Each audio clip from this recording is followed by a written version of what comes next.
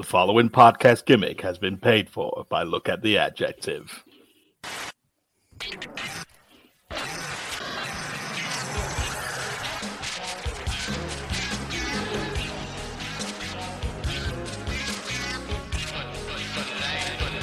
You spin me right round like a NASCAR, baby. Hello and welcome to Look at the Adjective. We ain't here to podcast. Just to re-emphasise, the contract has been terminated. Like Liz Truss. Like Liz Truss. I am the big man, John Mack, and I'm joined, as always, by a man who makes everyone feel young again, makes people want to wear a T-shirt with Crowded House written on the front of it, the medium-sized man, me, Mark Crowther. How you doing, mate? I'm alright, mate. Again, another classic intro. I'm good, mate. How are you, though? You made me want to pick up that copy of Punch magazine. I'm good, pal. As you can tell, I've had another Monday off. It's. I know, yeah. You always know when you've had a Monday off when you write a good intro, don't you? In high spirits. I'm good, yeah. So, have you had a good week? Because I know I bloody have. I had a corking week last week. This one started off as a Monday normally does, pretty boring, but last week was belting, to be fair. Last week was belting, especially last Wednesday. We went to see the mighty Alexa on fire in Leeds. Absolutely top notch. Watched the first sort of half hour of United's best performance of the season against Antonio Conte's cold Spurs. And yeah, superb, absolute cracking. But we've got more pressing matters, haven't we, Marcos? We do indeed. We've got to take that trip again down the yellow brick road, the cretin-filled, idiot-paved path of nobodies.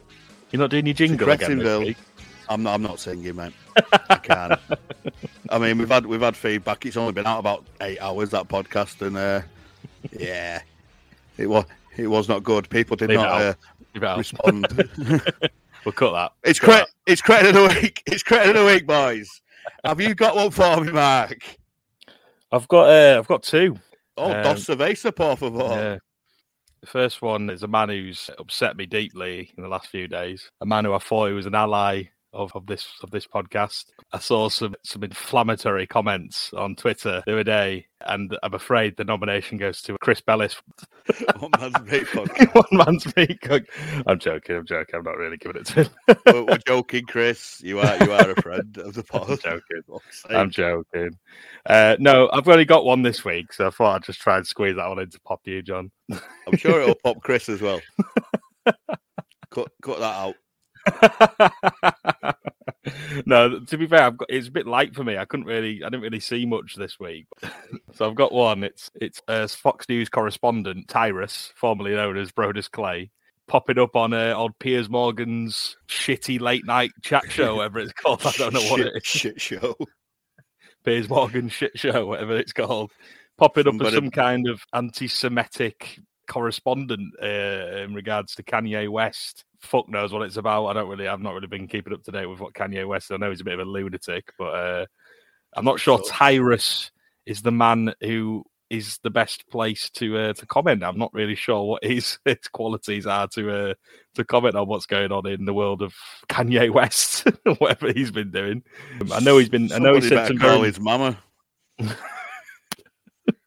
I know Kanye West has said some quite potentially offensive comments recently. I'm read much about it, but I mean the potentially is should be dropped there. Definitely. I don't know what he said, to be honest. I've just seen him trending on Twitter. So if I won't repeat. All right, it must be pretty bad then. But anyway, any chance to give Piers Morgan some shit? And just on that matter, he's an absolute cunt. So you can stop fucking arse licking Cristiano Ronaldo if you somehow listen to this podcast, which I doubt you will. But please stop. Man United are a better team without him, so just leave it. Old Paisley is a fucking gimp, and he always has been at the end of the day. So going on his show, he's got to be like the arse end of nowhere, and he's turned up. I've seen him. He's turned up. He's got some gimmick title belt with him. This fucking brother. What, Tyrus? I've seen. Yeah, I had a look at some of his other stuff. He's like a proper Fox News correspondent. And why? I don't know. He was promoting a book. He was promoting his memoirs. Not autobiography, but memoirs. Now, he's of mixed race, Tyrus Brodus Clay. and his book is about like the struggles of him growing up as a biracial child and whatnot. Fair enough. It is hard, I imagine. Do you know what I mean? Extremely hard. Don't plug it on fucking Fox News. There's like the most white supremacist, racist fucking channel Piers going. Morgan is the biggest fucking And Piers Morgan knob end going who basically, because he got pied off by Meghan Markle, was literally obsessed with her. Everything she ever does in the newspaper, he has to jump on. Yeah, it's a very small one, to be honest, from me, because it was a bit light from what I could see. I know you've got a couple in the pipeline though. I've got one, and I've got one it's a discussion topic. Okay. There's two sides to it, and I wanted to get your take on it. Right, okay. So the first one is back once again. Mr. Tony Khan, I'm afraid, he put a press release out. Chris Jericho signs extension with AEW through to 2025, increasing his roles and responsibilities. Fair enough. But the wording of this is he's keeping sports entertainment alive and well in AEW for the foreseeable future.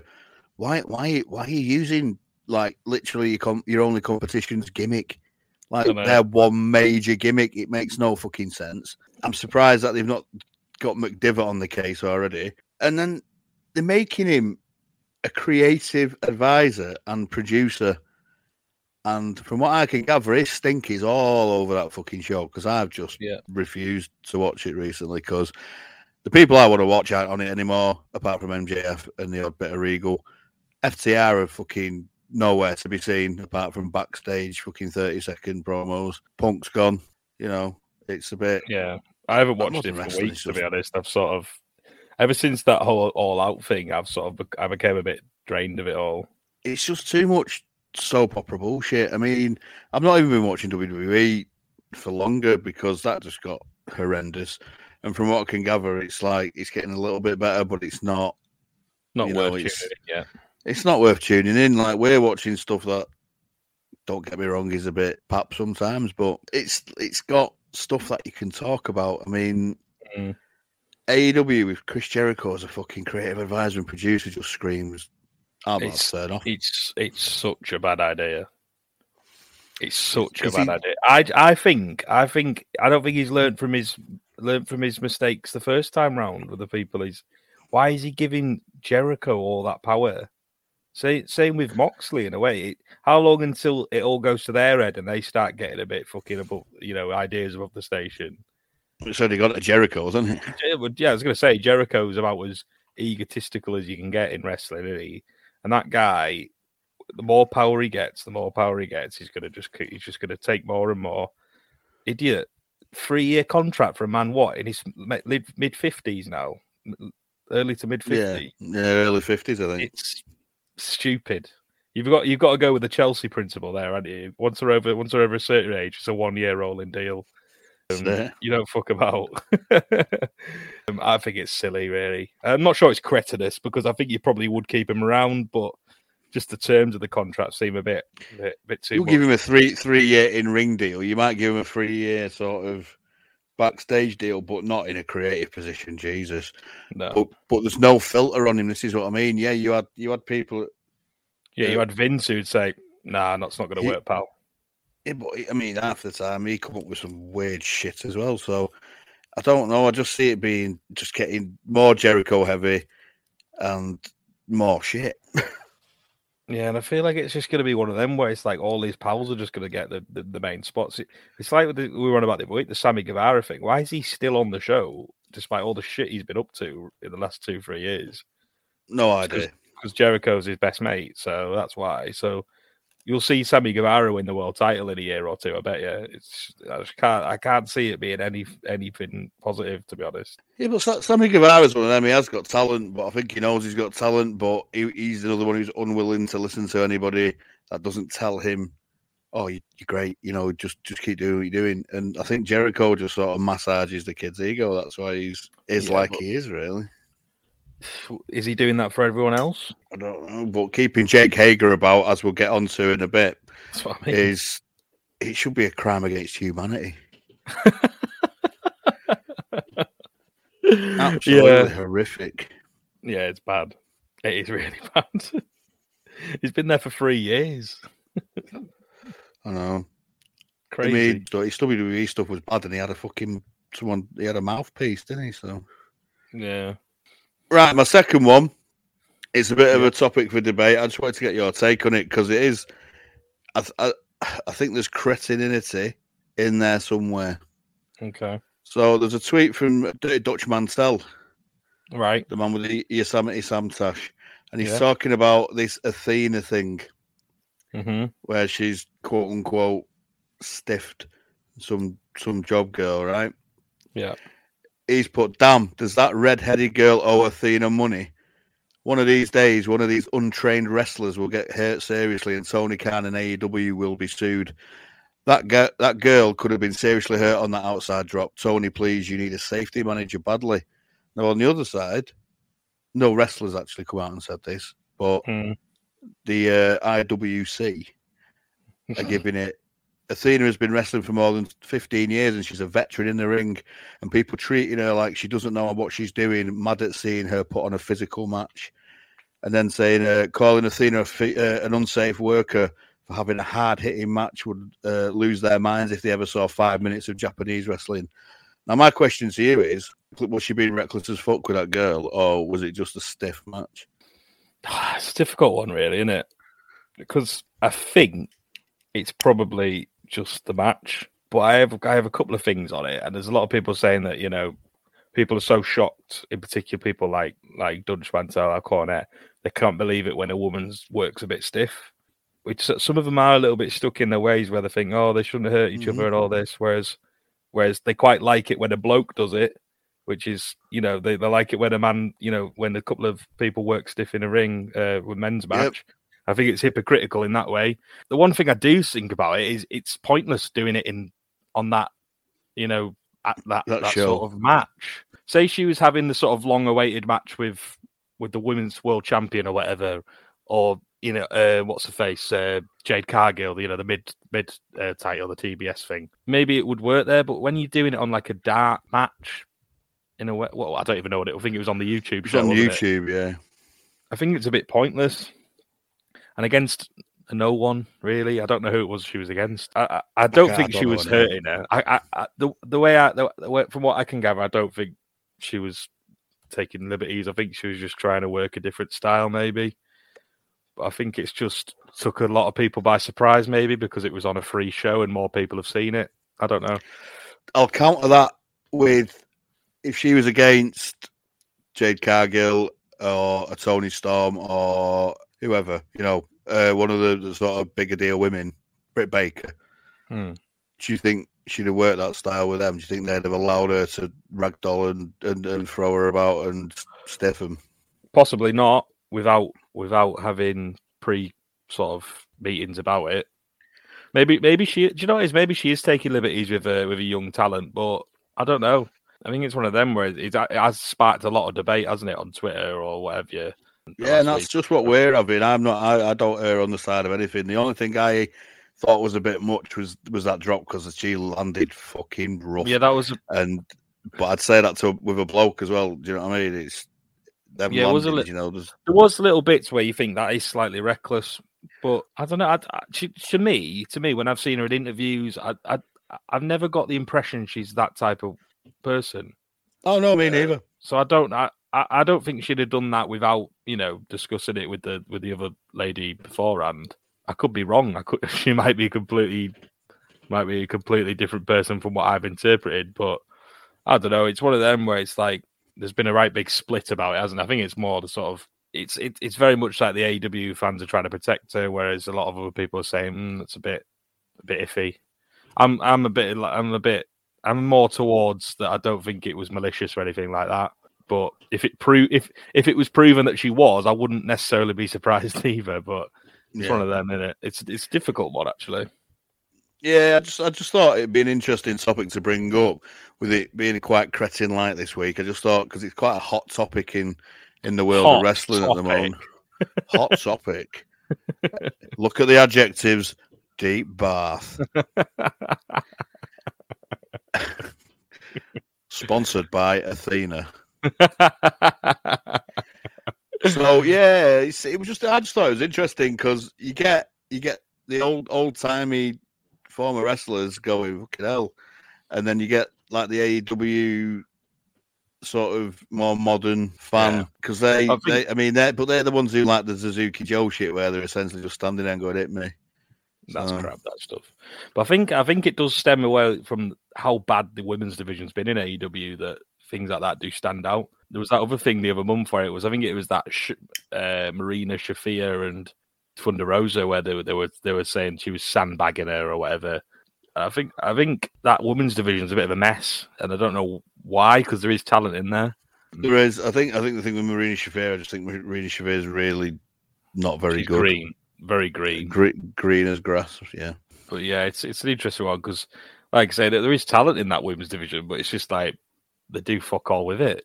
I don't know if it's frustration on the women's part, if they are starting to get a bit frustrated in ring and they're just trying to make an impression. I don't know.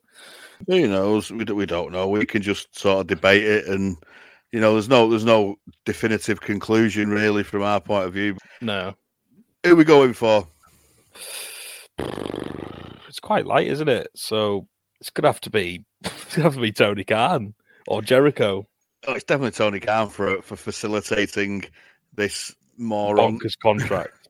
It's like United giving out a 4-year deal to Phil Jones, Jimbo, and he was fucking well past his sell-by date. He never plays. They can't get him off his books because not even fucking Blackburn or anyone want to buy him. You know how Jericho got himself in really good shape the other month? Do you reckon that was because like contract renewal date was coming up and he's thinking, fucking hell, I need to get this sorted.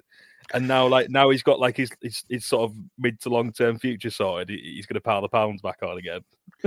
Yeah, probably. Of course he is. He's like, I'm paid for 3 years. Let's go insurrection. But, so Tony Khan, for your umpteenth award, you are first ballot Hall of Fame with your boy Meltzer. You are this week's Cretin of the Week. Congratulations, well done. Another one. So we're back on track. The juggernaut is rolling forward heftily. The Weed World Woo Tour. It's another Woo Watch. Woo! So this week, old Ricky Flair, he's ploughing through Illinois at Naperville Zen Leaf dispensaries to sell his leaf. He will be styling and profiling his way through Illinois, apparently, in his another hideous jacket. He must have a fucking guy on tap saying, maybe the worst tailor, maybe the worst suit jacket you've ever seen. And he's come out with a pink flowery number that legitimately looks like grandma curtains. Do you remember when Ric Flair used to look really cool whenever he wore a suit, like proper like Armani style, like 3-piece? He started to wear loafers with no socks on as well, which is ridiculous. He's now, and then, so he's at some convention, again, possibly in Illinois, and the tweet was him sat on a throne with just his gimmick T-shirts behind him. That's Ric Flair's gimmick table. It's better than Virgil's. I mean, easily. Wrestling superstar Virgil. It looks to me, it's the same fucking T-shirt, just in different colours. And he's just stood there and it says King of Everything, Woo. You're literally king of like that one area of the convention with your T-shirts, mate. King of fucking advertisements. Well, he's been on it this week. He has absolutely been on it with the adverts. First one, the tweet was, "Get me mad." I said, "Get me mad. Check out this video and see what happens when I get mad. There is only one thing that truly sets me over the edge, and that's expensive car repair bills. But Car Shield can help." So I watched this video. They're all ice hockey players sat in the locker room. Flair comes in and he says, "Get me mad." And they say, "Wrestling's not real. Your daughter's a slag." I don't know, whatever they say to him. They're just saying all this shit to him. Daughter's a slag. And fuck's sake. And he gives it something about car insurance, like you've had an accident and you can't get paid on your car insurance, and he gets really mad and he turns into the Flair Wolf. No shit. In a fantastic parody of Michael J. Fox in Teen Wolf, he turns into the Flair Wolf in his ice hockey gear and goes out on the rink and starts pounding, fucking beating people up at 74 years old or what he is, whatever he is, 73. Stunt double. I'm pretty sure it was Ric Flair. I mean, come on. he put a guy in ice skates in a figure four, for fuck's sake. It's got to be Ric Flair. Good point. Don't ruin it. That's that move. No, they can't. No one, not even old Double J himself, as we will find out later. It was a stunt double. I'm only joking, obviously. But when you thought, oh well, there you go, Rick. It's another shameless advertisement and nailing the coffin of your career. You think he can't do worse than that. After Montevist, after Woo Wings, after Squeezy Bum Squeezy daughter and son-in-law, after his weed. After everything else, those gold chains we've been mentioning around his neck, they're an endorsement deal as well. They come from one place and one place only, guys. And if you don't have Jackson jewelry, you're an idiot. You are not woo worthy. No. And sadly, these chains are not poo worthy. They're a bit shit, a bit tin pot. But according to old Richard, Jackson jewelry is the only chains and bracelets you should be wearing or giving as a gift. Hashtag the perfect gift. So he's in the advert wearing another absolute horrendous blazer. He's got his sunglasses on. He's got what looks like his mum's collarette from the 40s on. He's got this purple, grey, fucking Jackson Pollock nightmare on. And his exact words were, you got to get a Jackson chain because look who wears it. Woo! And I'm looking at that going, yeah, I'm not getting a Jackson chain. Look who wears it. And he must have done it right after he'd had his last match because you can still see the fucking gig mark on his forehead. Rick, don't forget you got that Jackson Chains advert tomorrow, son. Oh no, do I get some free chains? Yeah, you get some free chains, gold-plated chains. He's got his brass samples around his neck. He's had a busy week, old Ricky, hasn't he? He really has. Fucking hell. When last week was a bit light, and you think, oh, maybe he's tailed off, maybe his energy's waned.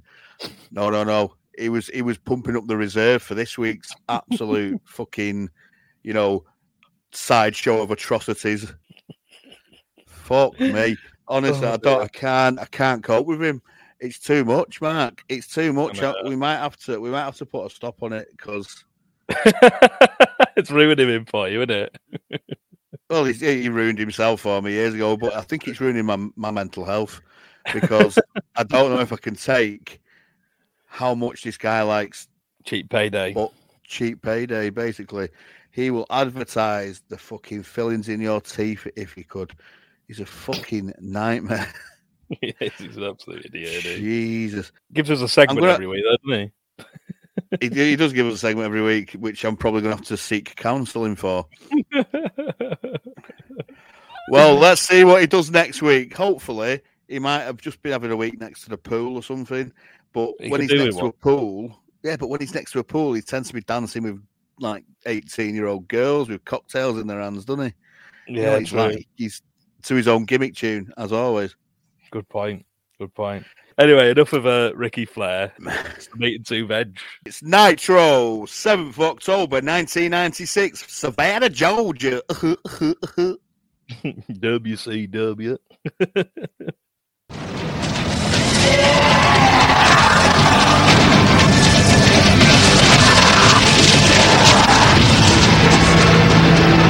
It's time for WCW Monday Nitro!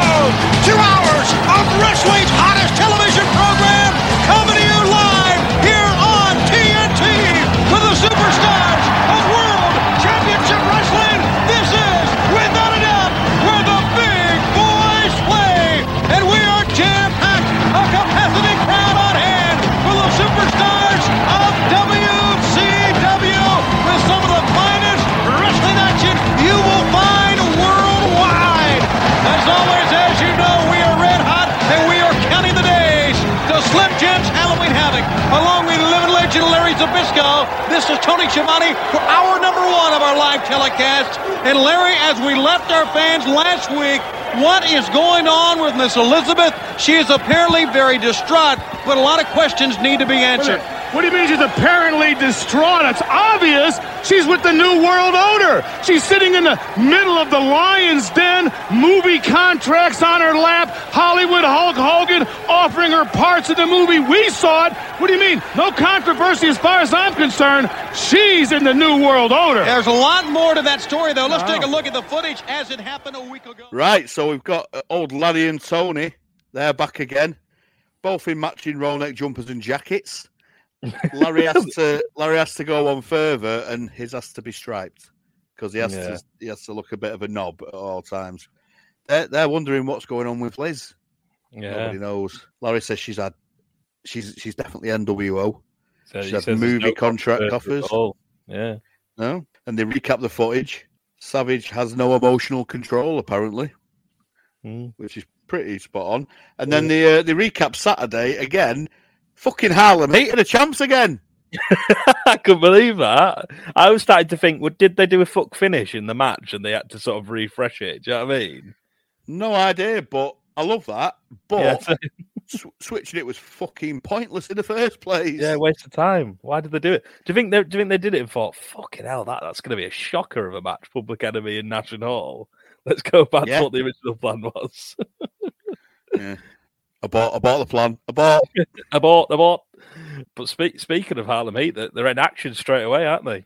They certainly are against the aforementioned Pubic Enema, but it's a non-title match. It's a non-title grudge match, yeah, because on the Saturday show, old Colonel Robert Parker caused them to lose the titles with his cane. Yeah. So, do you know what the weirdest thing was, though? It specifically mentioned it was a non-title match. Public Enemy come down and they're going, we want those belts back. It's not on the line, mate. Yeah, you're not getting them, mate. Sorry. and then Nick, I think it was Nicky Patrick held the belts up as well. It's not a fucking title match, lads. Yeah, but when he holds the belts up, he just sells his neck to fuck. So it always tickles me. he's proper running with the neck brace gimmick, isn't he? Fucking bestseller on the show, that guy. No entrance for Harlem again. Bit disrespectful for your champions, isn't it? That was the weirdest part of it. You get the big two twats at the table entrance. Yeah. It's like they're just in the ring. Yeah. In quintessential. Yeah, in and the best fucking champions. And disrespectful, that. Big time. Disrespectful. That made them look like the jobber tag team that were coming in to just like get squashed. Yeah, it did. You're right. Such a weird dynamic. I know they like the Public Enemy and the pop they get, but fucking they don't both enter? Out. The champions need fanfare. The champions, for fuck's sake. I mean, it wasn't the best when they had a match last time, was it? But what do you reckon to this one? It takes a fucking age to start. A lot of pissing about. Lock up and arm work by Booker, then some standard punches by Grunge, a shoulder, drop toe, elbow, double team spot that they do, which is probably the nicest bit of like tag team wrestling they do. It's the only bit they do that's any good. Really, apart from that sort of assisted senton off the ropes, that's their finish. Yeah, true. That's not too bad, I guess, suppose. Not too bad. Then there's punches and stomps by Stevie. Rocco grabs Sherry and gets clocked. And there's a big pop for when he grabs Sherry. Big pop. Yeah. The crowd fucking hates her. Then they go to a break, obviously.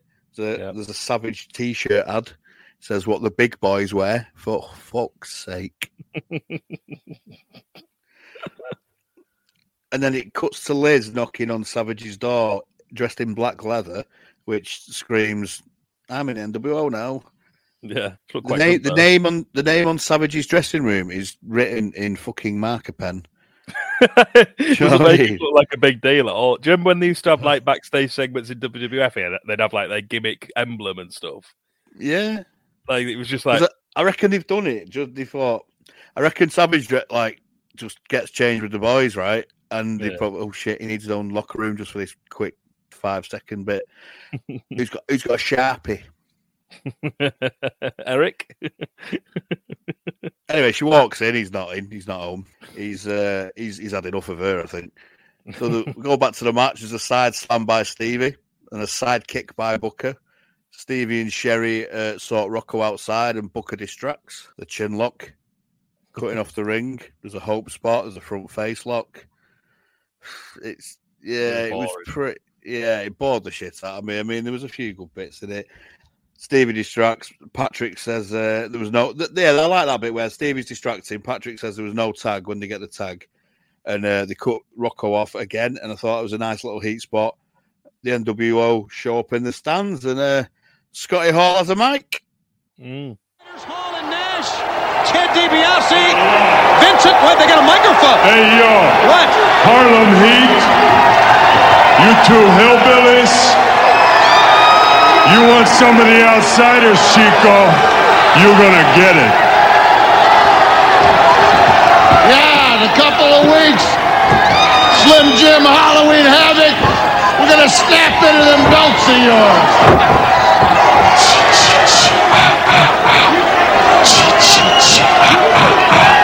This Halloween Havoc, Chico, it's gonna be awful scary.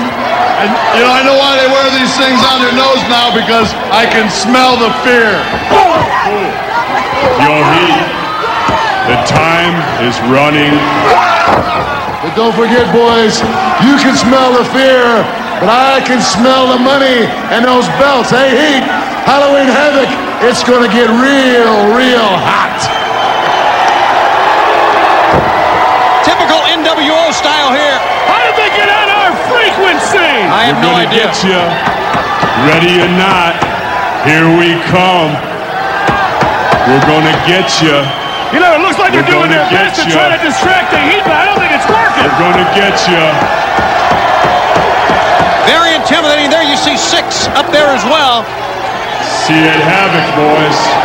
The NWO in the building, making a statement. Hey, yo. So I like he says hillbillies, but is he calling Harlem Heat hillbillies or Public Enemy hillbillies? No idea. I think he might have been referring to the crowd Yeah, more than anything. I don't know, really. He says, you want the outsiders, you're going to get it. Then Nash pipes in. He says, at Havoc, you're going to stack something. I didn't catch what he It's a said. little bit There's a lot of inaudible crowd noise, yeah. Yeah, Well, still in the crowd, it's picking up everything, isn't it? yeah, that's true. He mentions the nose. He could smell the money, which I quite liked. That was good. Because Nash said them stupid plasters on your nose. That's because you can smell the fear or something. Yeah, yeah. And he smells the money from the belts. And that's at the end of the day, DiBiase's great because he makes it. He's the backer. He's the money man, and he makes it all about money.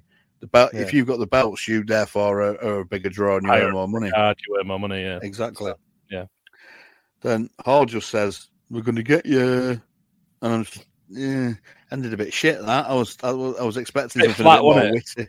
Yeah, I wanted something flat. A bit more witty, a bit more. I didn't think it worked them being in the crowd though. Didn't work for me. No, because the two fuckers in the ring paid literally no attention to him. They didn't care. They were wrestling. Yeah, they just all cracked on, didn't they? It wasn't really. There was no read for it really. It was a bit silly. But yeah, as you say, that Booker didn't really miss a beat when they were all talking, did he? He was pretty much just cracking on in the ring, focused. These irrelevant fuckers up there. There was a double screen gimmick, and I didn't pay much attention because I was trying to sort of grasp what they were saying. There was a lariat by Booker, and then he misses a forearm. Rocco tags into literally no pop, literally nothing. It was fucking. That 15 minutes of fame didn't last long, did it? Oh god, I think people just realise how shit they are. Grunge cleans up. There's a double bulldog by Rocco, which I thought was quite nice. Sherry distracts. Parker shakes Rocco off the top. Chop block, chair to his already injured knee, Johnny Grunge. And then a top rope knee drop on the chair. Now, to me, that would hurt who's giving the move as much as the person taking the move, if not more, yeah. True. It was a bit shit, but it was more to further angles, really, than anything else, I guess, because it wasn't a rematch in terms of title rematch, was it? So I don't understand why it wasn't just a title match, though. I've no idea. Honestly, why if they were going to have Harlem Heat win, just put it as a title match and have them defend the belts. Do you know what I mean? It doesn't really make a difference, does it? They still won. I think it's not really a blow off either because it was a full finish again. The only reason that you would have it as a grudge match is to keep the belts on Harlem, but then the Public Enemy get a win back or something like that, and then you can have a final match for the title. It was a bit odd, that very strange decision. But after that, we get a limo pulling up outside. You're thinking, who is it? NWO? Is it Hogan? Is it Giant? Blah blah blah. Out comes Double J, Jeff Jarrett, Glargate. That's another gimmick. That we can't be stealing that. It is funny as fuck, but we can't be stealing that. He comes out and he looks all business. To be fair, does Jeff Jarrett with his white hair. It's an abysmal haircut. It's fucking dreadful, honestly. I've got a lot of issues with Jarrett. I really do. Yeah, and I know. We'll get into them later. Yeah, we then get a little a sort of recap of a promo from Nicky Patrick on the Saturday show. He said he wants to take back control in WCW. He said he's issuing, I don't know how he's got the power to do this, but he's issuing the largest fine in the history of pro wrestling, laying down a fine of $1 million. $1 million to you were going to say that. to Macho Man. If I didn't, you'd be disappointed, I think. I would have been. He also wants him suspended. I don't know where Nicky Patrick thinks he's getting all this power from, to be honest. He's a megalomaniac. And then he also had a little dig at old contract stalling Gene as well. I don't know if you heard that. Well, it makes out like he got rid of Gene, didn't he? Mm. He's nowhere to be seen, Gene. That was quite good. It was quite a good way to further why he was off telly. I thought it was quite good, that. I think Nick Patrick is quality. I love him. He's great. Yeah, he's really good. He's one of the best parts of the show. His angle's like one of the most long-running but most intriguing things on the show, isn't it? 100%. And it's mad how a referee can get over like that. I know, it's crazy. But we get another man that we're a big fan of next, Mr. Diamond Dallas Page. Old sexy Rudy Voller. He's coming up against a man who features on the show an awful lot, to be honest. Jim Powers. I won't do the Austin Powers reference this time. But he's accompanied by old Teddy Long, the balloon head. He's getting fatter every week. It's so weird how much they absolutely loving Jim Powers on telly. He's on telly every week, isn't he? Yeah, he's very much there as an enhancement man. I think he's just, I don't know, he's a big dude. I think he's just one of them guys that you can get people over by beating a big dude, basically. Yeah, but it's always a pleasure to see our DDP back on the screen, isn't it? Thoughts on this one? So we get DDP out oozing charisma, and then we get no fucking charisma, Jim Powers. It was an ultimate contrast. Yeah. I've got a little bit of putting over of Jim Powers to do. He does a 7.3 on the Steamboat. Not bad. Not bad at all. It's a full Nelson by Page, robbing off Ice Train. Shocking. That's all he was doing last week. He was just studying Ice Train, I think. Powers he's an free. fine athlete, isn't he? Let's be honest. That's it. He is mint. Powers breaks free and kicks Page. There's a lock up again. Page works a hammerlock and reversed by Powers. He's completely out muscling him, which is great because, you know, Page is an absolute great chicken shit bumping heel. Yeah. It's a headlock and shoulder by Powers. And then we have a inset pre-tape from Page, which the grunts of the match completely sort of made it a bit inaudible. Yeah. He got a bit racist. He was promoting Eddie. He called him Burrito Boy twice. He says, I hope you've recovered from that diamond cutter I gave you at the Clash. That was good. So it was, and he said he's going to put something on him that Ajax won't take off. Bang. Ajax is a cleaning product, I do believe, from the sort of old days. It's good. The bits that there was a bit of problem with audio, didn't they, tonight? It's like two in a row where it was like the Hall and Nash one couldn't really hear it. And then that one as well, there was bits and pieces you missed out with the DDP. And some of the bits that you did hear, apart from the stereotypical comments you mentioned, other than that, it was pretty good from what I heard. Oh, yeah. I mean, his delivery's always cracking. But I think with the audio stuff, they decided to put inset pre-tapes during the match. There's obviously noise coming off the ring. And then they put the NWO in the crowd. There's noise coming off the crowd. It just didn't work. Do you know what I mean? Yeah, there's no reason why they couldn't have put that Page promo before the match, could they? No. They could have done that. They should have done that, yeah. Then old Jimmy Powers gets a bit of offense in. He gets a roll up for 2, gets a crossbody for 2, and then the full Nelson is put on him again by Page, and we realise why he started doing the full Nelson, because you can reverse it and bang, Diamond Cutter done. Amazing that. Another little innovative way of. Excuse me. He does it every week, doesn't he? He's fucking mint. He's absolutely mint. He's got to be one of the most underrated guys in ring I've ever seen. I think so. He's fucking superb, and he's got everything you want. He's not overly technical, though, is he? He's not like overly technical, so people don't rave about him in that way. He was never like top tier, Austin Rock megastar. He was top of the card in WCW, but he was never like the megastar, was it? It was always Hogan, Goldberg, whoever, Sting. Yeah. None of them are as good as him. Well, no, Flair is and stuff like that, but. No, Flair, obviously, but he sort of got lost in the shuffle. He gets lost in the shuffle when you talk about quality. And I watched him the other night on that Tales from the Territories. He was on the AWA one where he started out as a manager. And he's like 6'6". And they were saying to him, fucking hell, you're the biggest manager I've ever seen. You're going to make like your talent look shit and dwarfy and, you're going to completely overshadow him. And that's why he tried again to be a wrestler, because apparently he tried when he was younger and he fucked his knee up or something. But I'm glad he tried again, because that's one of my favourite parts of Nitro, watching him. Yeah, I love a bit of DDP. Really do. That full Nelson converted to the Diamond Cutter was superb. Sumptuous. It was absolutely beautiful, wasn't it? He just comes up with every new ways to do it every week.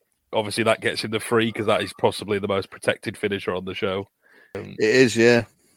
And maybe the figure 4, but yeah, true. But there's a little bit of argy-bargy between him and Teddy Long in the aftermath as well. Boots him right up the arse. It was great. Teddy gets right little battering, doesn't he? Bless him.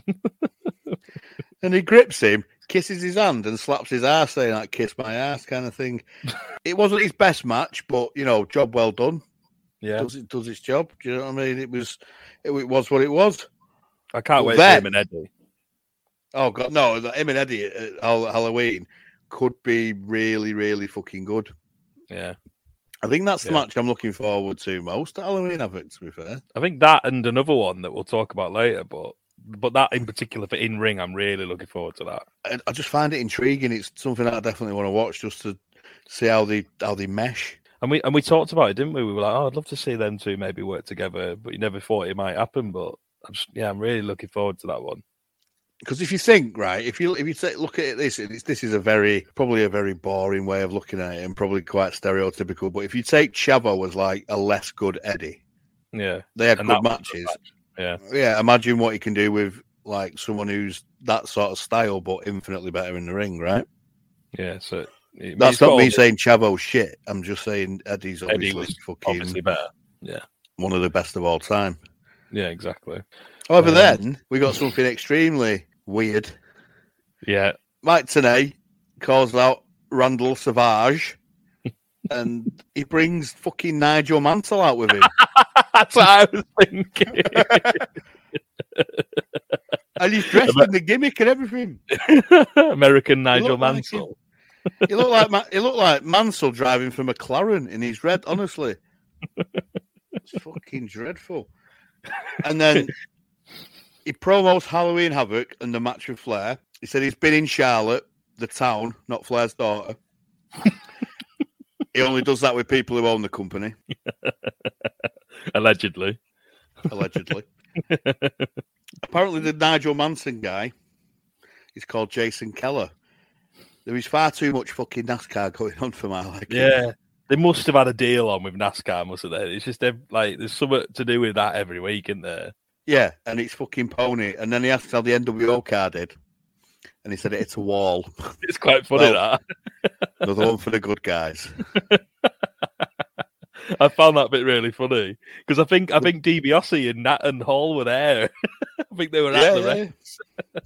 What popped me more was him going, where did the Slim Jim finish? Did they finish in the top 25? And I'm like, is that a thing? the top 25. I'm thinking, that's shit if they finish in the top 25. How many fucking cars are there? And then he's like, did we finish in the top 20? Yeah. Did we finish in the top 15? Top 15 is not really a thing. Did we finish in the top 12? That isn't a thing. The top 12 isn't a thing. No, unless there's 12 of you. And then you're dead fucking Paddy last, aren't you? So they finished 10th. It's still not that great. I was just thinking, is that good? 10th? I don't know what NASCAR's like, because I think a lot of crashes happen, so maybe it is good. I don't know. How many people do you lose like per race? It's like, 90 got wiped. No, 88 got wiped out. Top 12. Lovely stuff. Fucking weird. I've never bothered with it. It just looks shit. It looks proper shit. Basically, just a NASCAR advert, this segment, wasn't it? Pretty much. And then Liz rocks up and he says, no, what's done is done, and fucks off. And Larry had a new pun. Did you hear it? He does the New World Order. He said, it's good job NWO had Kyle Sweaty. Kyle Sweaty. It's do you know why I do the pubic enema thing? Because it's what I imagine Larry would call him if he was allowed to. Because it's just shit. It's just shit, isn't it? Yeah, it's proper shit. Speaking of shit, though, hey. Here comes High Voltage. Danger. Did you see how many fucking puns they got in with them? They come out and it's like lime green and lame as fuck, and then they're like, the supercharged, the high energy, and it's like, any more, Larry? Any more have you got? Coming out of electricity. Yeah. Fucking hell. But they're facing... Look at the ohms on them two. Coming up against the Faces of Fear with old Jimmy Hart as usual. And Meng speaking pure gibberish into the camera. No idea what he's saying. Is it me, or is the last sort of 2 or 3 weeks, Meng, when he's been on, he's just looked like an angry bastard, and he's really fucked off, and he's more ruthless than ever. Yeah. He just looks like he wants to kill people. Yeah, he does. I don't know if they've told him to do that purposefully or something, because he was a bit pointless, wasn't he, on the show before this last few weeks? No, he was wonderful. Sorry, Meng. Remember, he might be listening. You never know. Yeah, good point. So they start it off hot from behind, and they sort of just take a few liberties with the old High Voltage boys. Just a touch, just clubbing them in some like it was like a caveman clubbing in one of those films, clubbing a small dinosaur or something, just smacking the shit out of it. They give them fuck all, don't they? Pretty much. We also get told that Jeff Jarrett's wrestling tonight, which is great, which is exciting. Even when High Voltage get this, like the smallest little shimmer of hope, they just completely no-sell it. I think Meng had a big boot to the face, and he just sort of shrugged it off and just went straight back in. Doesn't care. And then like Benoit, Mongo, and Deborah just randomly just start watching in the aisle. And then we get a double screen gimmick just to watch them watching the match and the match. What's the point? Well, I was just looking at Roboto going, is she gonna do something wooden? Of course she is. She's doing her favourite thing, wasn't she? The fall. Tea and coffee. But they're both sort of tagging it out. Big clotheslines, pump handle slam. Brutal, that pump handle slam. He just tossed him out like yesterday's dog shit, didn't he? Yeah, I mean, like I was saying, they took a few liberties. I mean, if you're going to talk about stiff, let's watch this match, not a Fina. Oh, yeah. They get driven into the corner, sit out powerbomb by Meng. Slightly messy, that one. But, yeah, it's fine. Don't worry, Meng. Barb back in, powerbomb from him too. Pin gets broken up, and then the sort of pretty rubbish-looking big boot by Barbarian to the back of the head. I like that finish. Did you? Where he slingshots him straight into the boot. I thought it was great. Yeah, I thought it looked a bit pony, to be honest. Really? Yeah. I think the power bombs look better. I think they'd have been better finish. Oh yeah, they fucking just absolutely ragdolling them to the mat. Yeah. Well, obviously we knew Faces of Fear were going to win, but they win through that big boot that we slightly disagree on. I thought it was a nice little squash. I mean, it wasn't great, but you know, it did its job, didn't it? These power plant guys enhancement. I I wonder what high voltage did to upset someone, because that's twice in a week now. They've been absolutely nailed by two teams. Just been green, haven't they? Just turning up. Fuck them up. Yeah, but then again, it doesn't get any better after that, does it? Let's be honest. Fuck me. So right. We're on to this gimp. So it's Mike Wedder, whoever that is, some nondescript job guy, versus the most expensive waste of money in pro wrestling history, Glacier.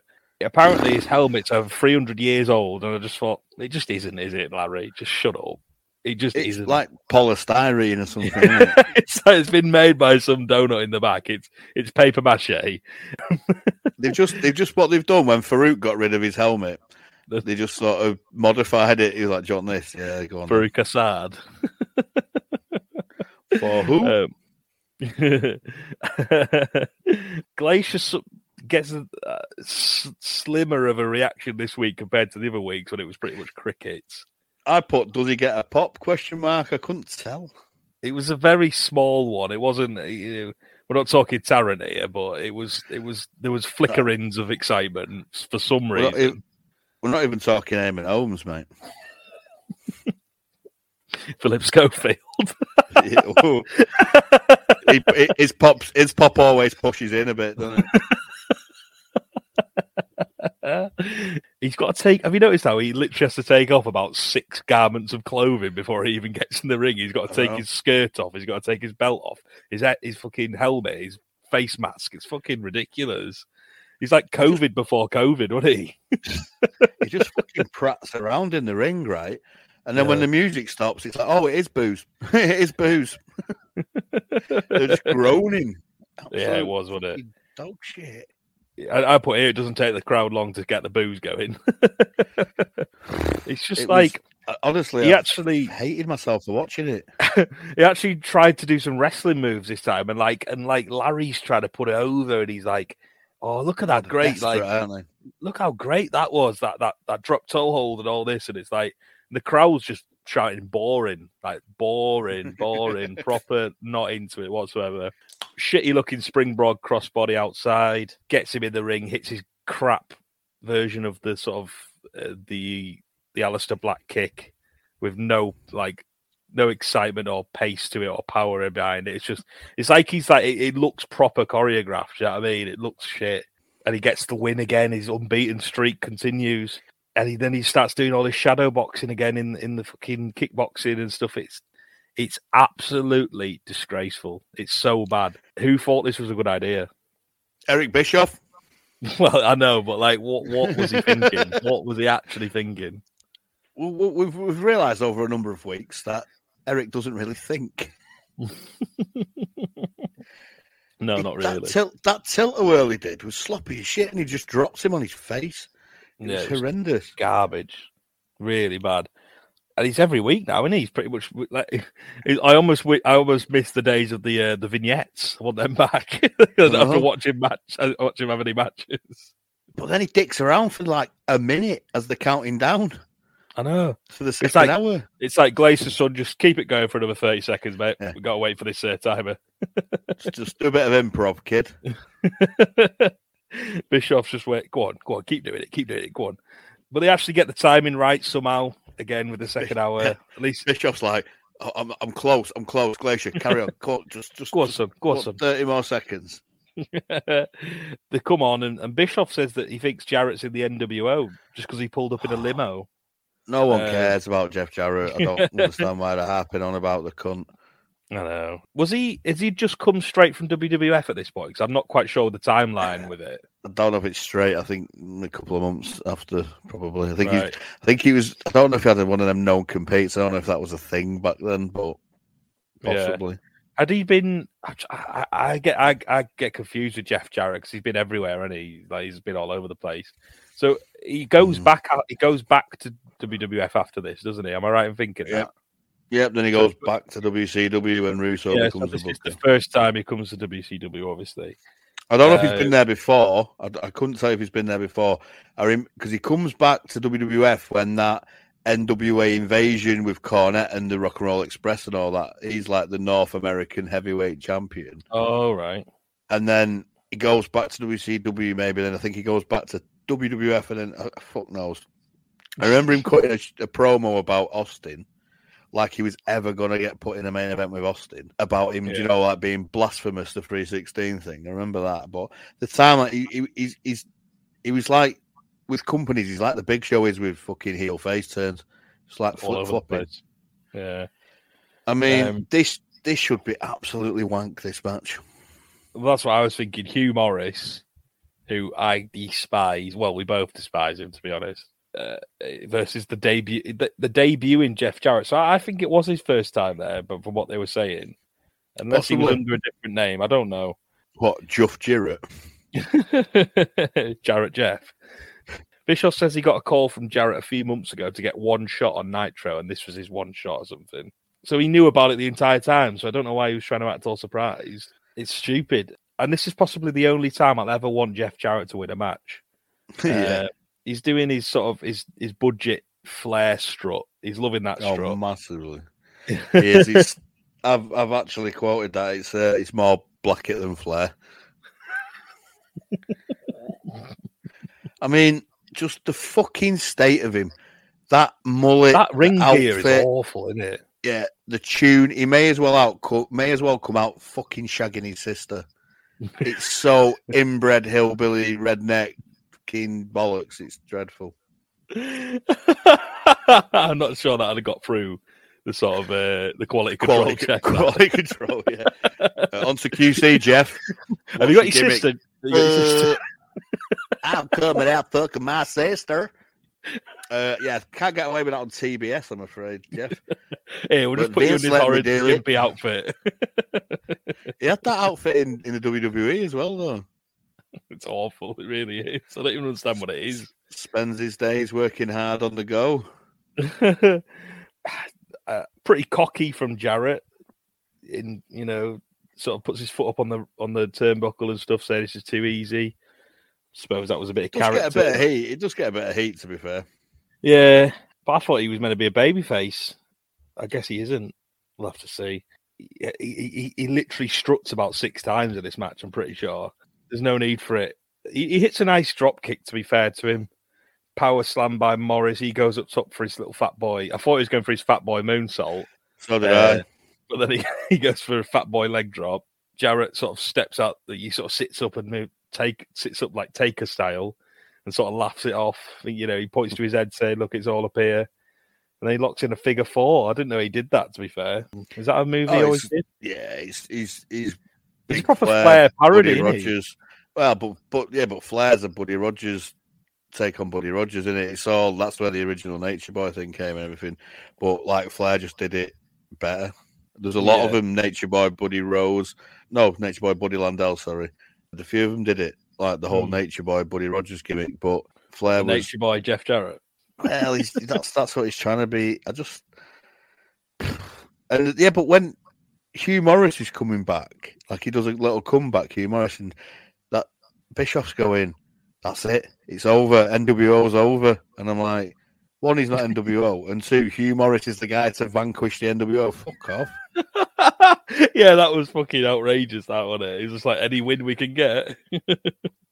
And he does a kick that Bischoff gets absolute chubbies over. He does his like, it's a reverse back side kick, and then he comes back and goes, no, actually it was a reverse back front kick or something like that, and he got it wrong. I'm like, you muppets. He was embarrassed about getting it wrong, wasn't he? Bless him. Yeah, good. Jeff Jarrett gets a debut win. Schiavone's down on the aisleway to ask him, he's asking him if he's a part of the NWO. Take it, guys. All right, Eric, thank you very much. And yes, you guys are right. It was the most impressive debut here on WCW Monday Nitro for Jeff Jarrett, making his World Championship Wrestling debut. And I say World Championship Wrestling, we saw you arrive in the black limousine. And it's apparent to all of the announcers that you are part of the NWO. But I need to ask you, are you another in the long line of these vandals that are coming out of the woodwork of the NWO? What's the story, Jeff Jarrett? Well, Tony Schiavone, I'm going to give you the answer, and I'm going to make a few statements in reply to a few things that Hulk Hogan has been saying the last couple of months. Tony, Hulk Hogan because I've had a few months off and I've had time to reflect and listen. And Hulk, you said that you were bigger than the wrestling industry itself. You said that you made the wrestling business. You said if it wasn't for you, that promoters like Vern Gagne in Minneapolis would have never existed. That if it wasn't for you, that my father, Jeff Jarrett, another promoter in Tennessee, if it wasn't for you, he wouldn't have existed. Well, you didn't put one meal on my father's table, and you damn sure didn't put any food on my table. No sirree. You know, it seems like you seem to forget about history. You forget you, Hulk Hogan. You started in Tennessee. Hogan, history might not mean anything to you. The names like Ric Flair, Dusty Rhodes, the Funks, the Briscoes, I could go on and on. History doesn't mean much to you, but it means something to me. So maybe Sting said it best a couple of weeks ago. Hulk Hogan, you and the rest of the NWO can stick it. How about that? How about that? He speaks directly to Hogan. He questions Hogan the other week, saying, you know, you made wrestling and all this, and then he's saying that he never put a meal on him or his father's table. No, basically, Hogan said that wrestling was nothing before him. He sort of invented wrestling, and because Jeff Jarrett's dad owned the Memphis territory, he was saying, like, you started in Memphis when you were fuck all.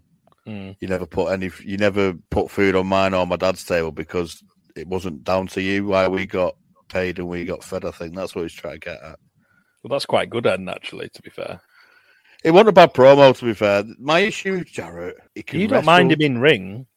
No, he can wrestle. He can wrestle. He's a classic Southern worker, right? He's like a Brad Armstrong or, you know, one of them guys like a Tracy Smothers or someone who's like solid in ring.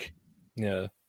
Like, he can go, but he's always had that main event thing in his head, because when he started, it was in his dad's promotion and he ended up being main event there. So when he went to WWF, he thought he should be main event there, and he's nowhere near. And then he goes to WCW, thought he should be main event there. Nope. Went back, flip-flopped, and the only time he was main event in a large company was when Russo was booking it in WCW and he had carte blanche. And then he thought he was main event that much. He started his own company and basically fucking Vern Gagne'd it and put the title on him for fucking forever in 9 days. Yeah. So that he's not main event. He's solid. He's a good wrestler, but you know, he's nothing special, and that's why I have issue with him. I think he's a bit of a knob. And he robbed Kurt Angle's missus as well. Yeah, it's pretty. Which surprised me that Kurt Angle didn't absolutely tear him apart like a chicken wing. I know. I couldn't believe that as well. Yeah, they did the angle on telly as well, didn't they? With it, I was surprised Kurt agreed to that. I think Kurt, being how he was at the time with his dependency issues, probably thought, you know, I probably deserve it. Maybe put his missus through a bit of shit. Yeah, good point. We get after that though. We get the T-shirt ad again for NWO. I think that's the only bit about it that I'll enjoy watching every time. But yeah, the Giant pisses me off in that advert. He ruined it after the first one. Then we get the Renegade versus everyone's favourite granddad, Arn Anderson. He's not granddad. He's proper dad on nights, mate. Well, he's granddad now, isn't he? Surely. Well, he is now. He's shit on, but he must be. Bobby Heenan fillets the fuck out of him, and rightly so. Oh, he does. He gets a good pop as well, a really good pop. And I have to say, there's a new winner. There is a new winner of the Tarrant Pop. It's been stranglehold by Macho Man and Luger for weeks, but we get a man who's fully deserving of the Tarrant Pop, and that is Mr. Arn Anderson, AA. So I thought you were going to say the Renegade. No, I think it was a really good reaction. Him and Luger had good ones, but I just felt this one was a bit more. It was a bit more ferocious. I don't know if it was meatier. Yeah, it was a bit more. Whoa, one of them bad boys. Apparently, the Renegade beat Arn for the TV title last year. Yeah, I couldn't believe that. Who the hell booked that? He let it simmer. And I love this bit by Arn. He sort of sat on the rope and he offered him a chance to get out. He was like, "This is your last chance, son. Do you want to step out of the ring?" Love that. That's so good. And he started doing those when those star jumps. Daniel Bryan did them last year when he was on that really good heel run. I'm guessing that's where Daniel Bryan got it from. Most likely, but I think it's probably just a classic heel move, isn't it? Just the way he did it, it was really similar to way Danielson does it. But yeah, I thought Arn was Brian Dallas Green. that was a funny realization, wasn't it? On the other week, I just think Arn is just top of the range, and he's just every week. Even against the absolute shithouse in Renegade, he's must-watch telly for me. Savour him though. We've got about a year. I know. That's the sad thing, but at least we've got that year. Arn sort of just digs in vicious offense to begin with. He always looks so dominant when he's on top, when he's just laying in hard shots and kicks and working body parts and stuff like that. He cuts off a sunset flip attempt with an absolute clubbing shot. Like massive, he does, like clubbing effort over the top of the head. And then you get an example of how you actually work a headlock / chin lock by Arn Anderson compared to the old M Wall Street attempts. That elevation that he got on that I love it when people do that. It's such a simple thing, but it just looks so cool. I've literally put chin lock and works it. Lovely to see. See.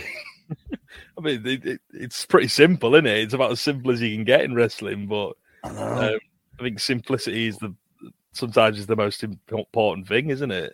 Wall Street does it because he's knackered. That it's a rest hold when Wall Street does it. Yeah, probably. And Arn's just he's just breaking him down limb by limb. He's working the arms, the legs. You can see how much of an influence Arn Anderson's had on so much of modern day. Especially people like Randy Orton, he used to do that a lot with the stomping the feet and the arms. He's so underrated. I know he's everyone loves him, but when you actually watch him, he's such a good in-ring guy, and this was one of the best calls of the night by Bobby Heenan. Renegade got a little bit of offense in, and he got a bit cocky, and then Bobby and he sort of didn't capitalize, and Bobby went, "Oh, he's just lost this match right now. He's taking too much time." And he's not capitalised. And that was a great bit of commentary. And cuts him off, and it's that absolute devastating DDT for the 3. Brilliant. It just cements Arn as an absolute killer and an absolute methodical bastard. But also made Renegade look, again, infinitely better than he actually is. Yeah, somehow. It takes some doing to make that guy look good, doesn't it? Let's be honest. I thought it was great. Yeah, I never thought I'd ever say that about a Renegade match, but when you're putting him in with someone who's, we say top tier a lot, but this guy is top fucking tier across all bases. Yeah, he's so fucking good. It's ridiculous. And this is in the sort of twilight of his career. He's in his 40s here. Yeah, do you know what I mean? It's just some of the stuff he did.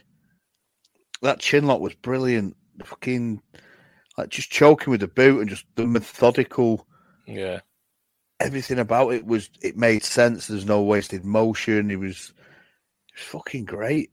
And Lou Diamond Phillips too, aka the Renegade, looks like he could have actually beat him. And that's a great heel. Yeah. Then he sticks him in the Tree of Woe and stomps a mud hole in him. And Woman is holding his hair as he does it, which I thought was lovely little touch to it. Good. And then old Jurgen Lord Woodentop runs in. And Arn bails like a classic heel, and it gets a pop. And then Arn's just winding Lord Woodentop up. I thought it was a really good TV match. And Arn Anderson is just gold, regardless who he's in with. Yeah.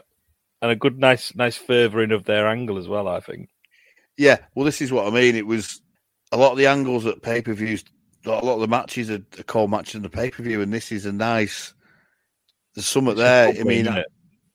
Arn Anderson, I'm actually quite looking forward to the Arn Anderson Luger match. If you can get a decent match out of Renegade, he's got to get something out of Luger. He's got to. Well, I've seen Flair do it. That's what I was saying. That's one of the other matches I'm really looking forward to, just because of the build. They've had a nice.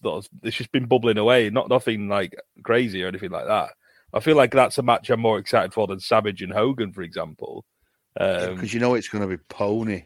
Yeah. Sadly.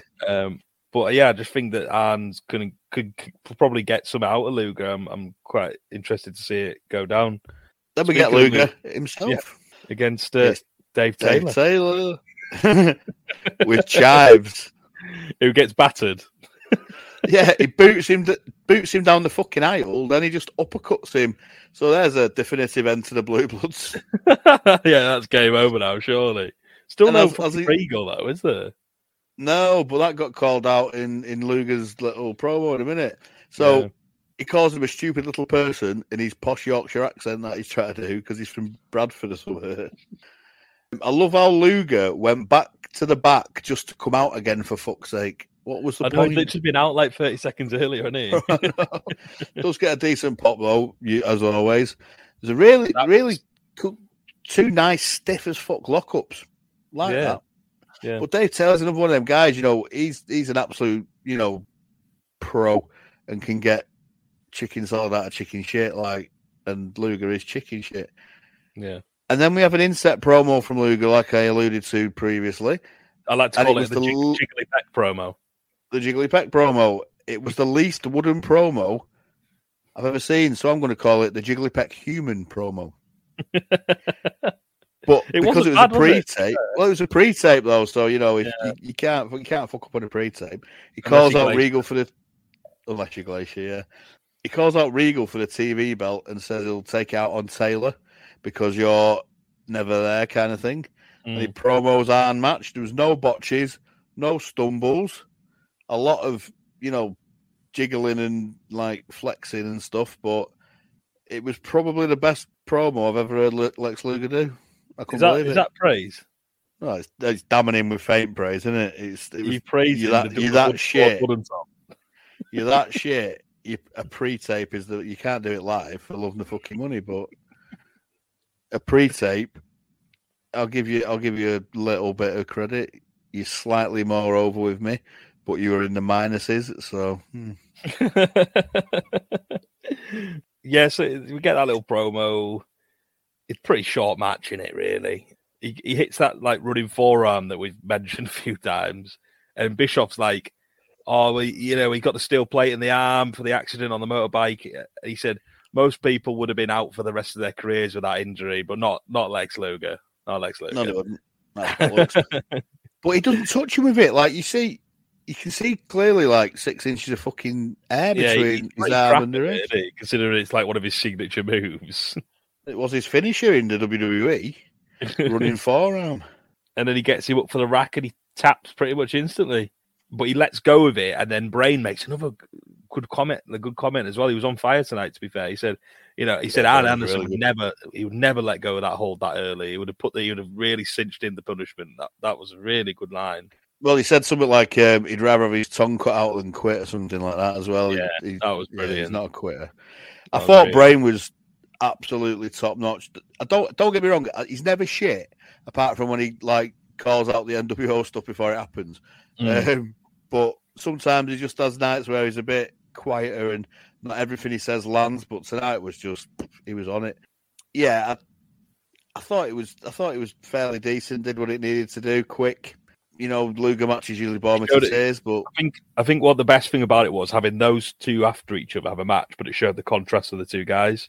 So you got one guy who's ruthless and aggressive and will do anything to win, and he it doesn't always have to stop at the match as well. Whereas you had Luger, who's quite clean cut. Well, he's presented that way, and he wants to sort of win fairly, in a way.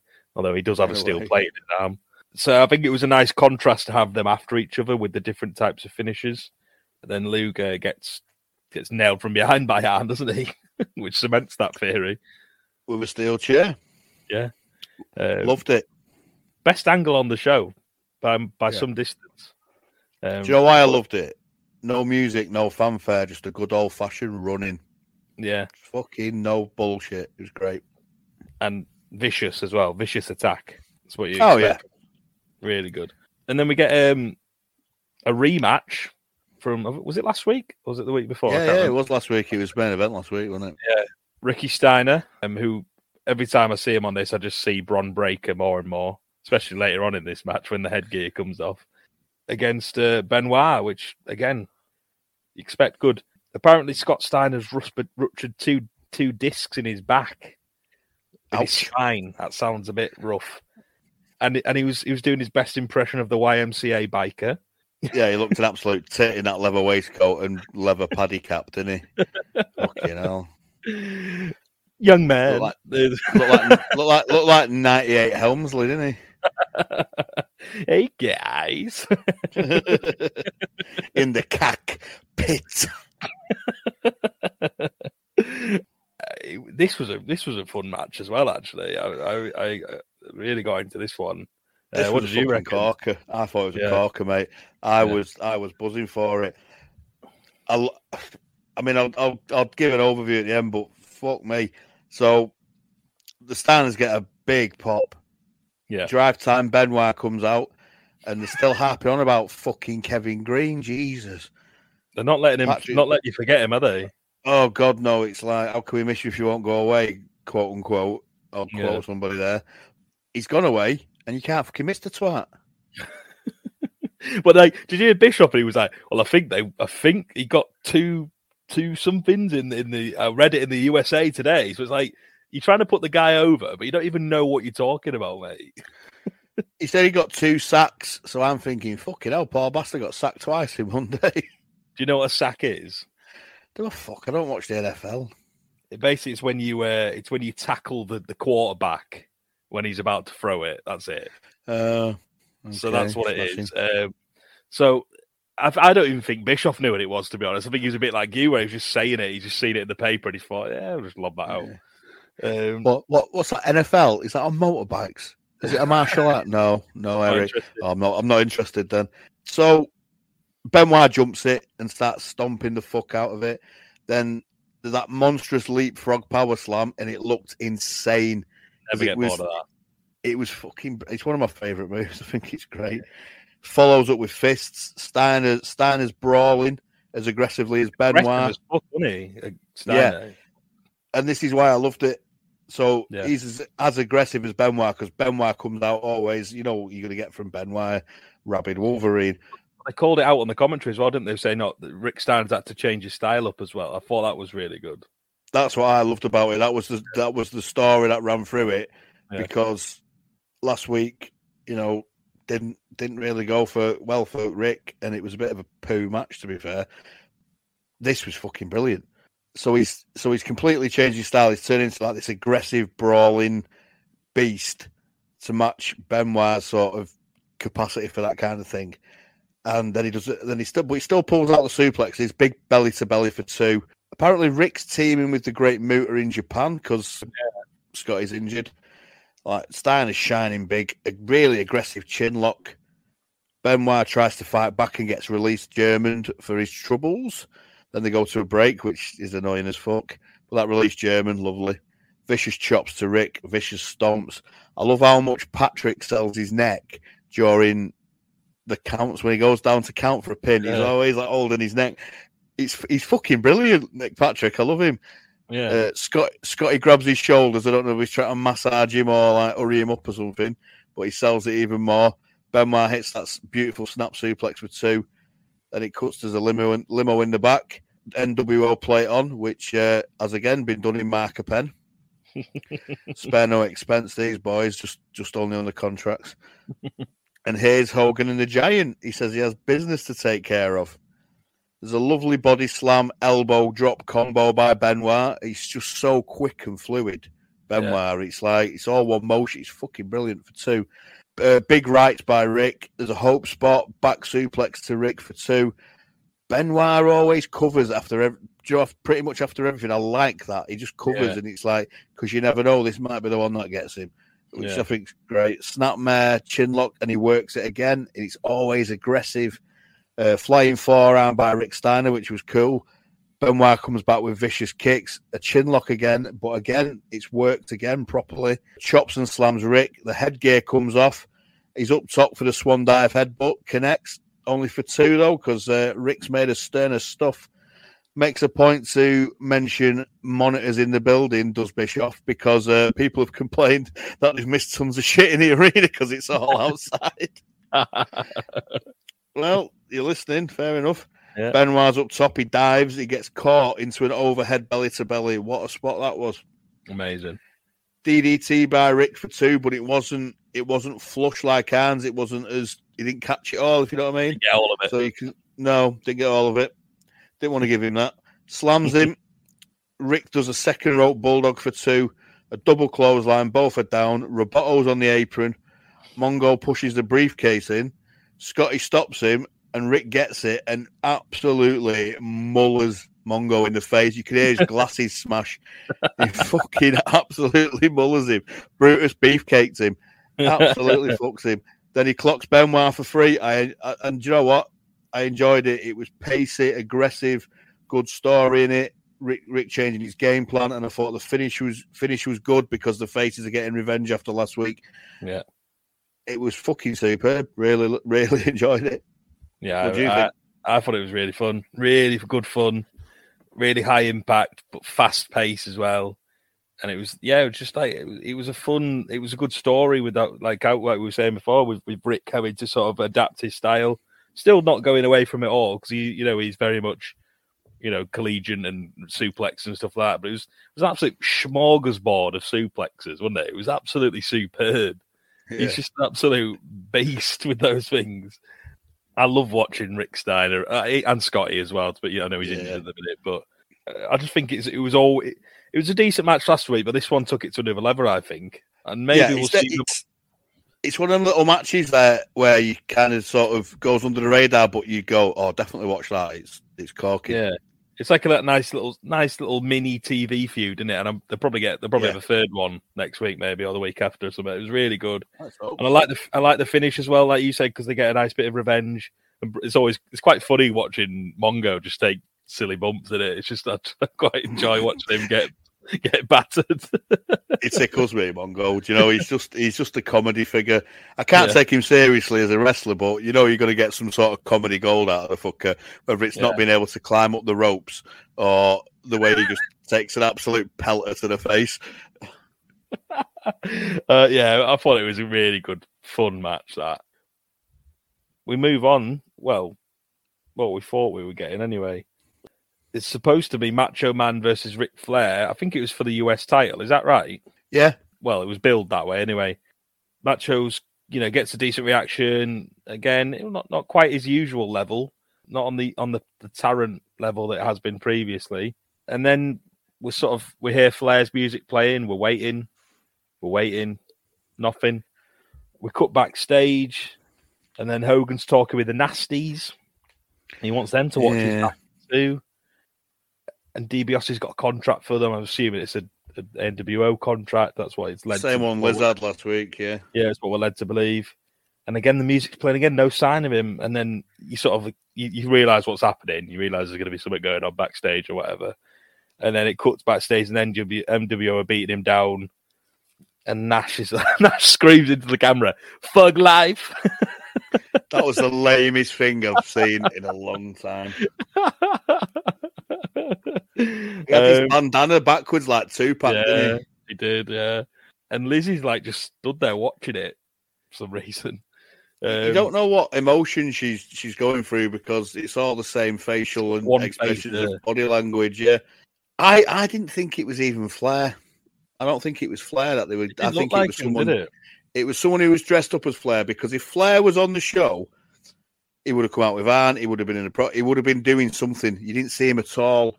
You know what I mean? I think Flair's in Japan or somewhere. And in fact, I might have to look into it because you didn't see his face, you didn't see everything. You had Vincent fucking about with a camera. It was really weird. There's a nice line by Bobby because he says to the Nasties, "Watch my back." Heenan says Hogan won't watch anyone's back unless it was to see where to put the knife or to find the wallet, which I thought was a great little line. But yeah, do you know what I mean? Though it looked like they just put a robe on and a blonde wig, and it was just someone getting his ass kicked. It was weird, but yeah, do you think it was one of them where Flair was like, "Fuck that, I'm not taking a beat down tonight. Just stick someone in a rope, man." Do you think it was one of them? Well, yeah, probably. Maybe he wasn't even there. I know there was a contract issue with him. I don't know what point in the timeline that is. But then Liz gets backed up by the Giant into the arena. Savage wonders, he's got a chair. It's obviously a setup. Hogan clocks him and takes him to the rail, drops him on the rail, chokes him with the chair. And then Hogan grabs Liz, and this is where it gets a bit uncomfortable. And he makes her watch. Hogan says he owns her. It's a bit rapey, like really rapey. No, it was really uncomfortable. The Giant carries Macho to the ring, and then the old Giant slips on the fucking steps, drops Savage full fucking bore on the steps, and it looks painful. What a fucking moron! Honestly, this guy is an absolute tit. I hate him. So why would you do that? You just watch what you're fucking doing. Do you know what I mean? You're not just looking out for yourself there. You're looking out for another bloke who's meant to be your colleague as well. You could have hurt him. Do you know what I mean? He could have easily fucking hurt himself there. It's so dumb. Savage is such a pro, though. He said he doesn't sell it. That's the best part about it. But then he tries to sort of like press slam him in, and he fucks that up as well. He catches him on the top rope. He's just a big, daft, useless twat, isn't he? He's fucking moron, catches his neck on the rope as he throws him in. It's fucking ridiculous. And then they proceed to beat him up. He goes to choke slam him, but Hogan says stop because one of Hogan's punches is worse than a choke slam, right? So he drops Savage. He batters him. No hope spot for Randy, so it must have got him annoyed because he loves a comeback. Leg drop, spits on him. It gets big heat again, to be fair. Yeah, it does. And I'm thinking, this is more like it than, with the NWO stuff. It's well better than last week's little fucking soiree they had with fucking aperitifs and fucking vol-au-vents. Vol-au-vents, chicken legs. Cheesecake. Like a hall of mirrors. And then they get the spray paint out and they do a chalk style outline like he's a dead body, which I thought was quite cool. That was really... not one fucker, not Luger, not Arn, not fucking the Steiners, not fucking anybody comes down to help. What is the fucking point? It's so dumb, innit? So dumb. Yeah, it was better than last week, but anything would have been better than last week's NWO segments. It was proper action, but I don't understand why nobody... I get they've got to get over, but Jesus Christ, it just makes everyone else look shit.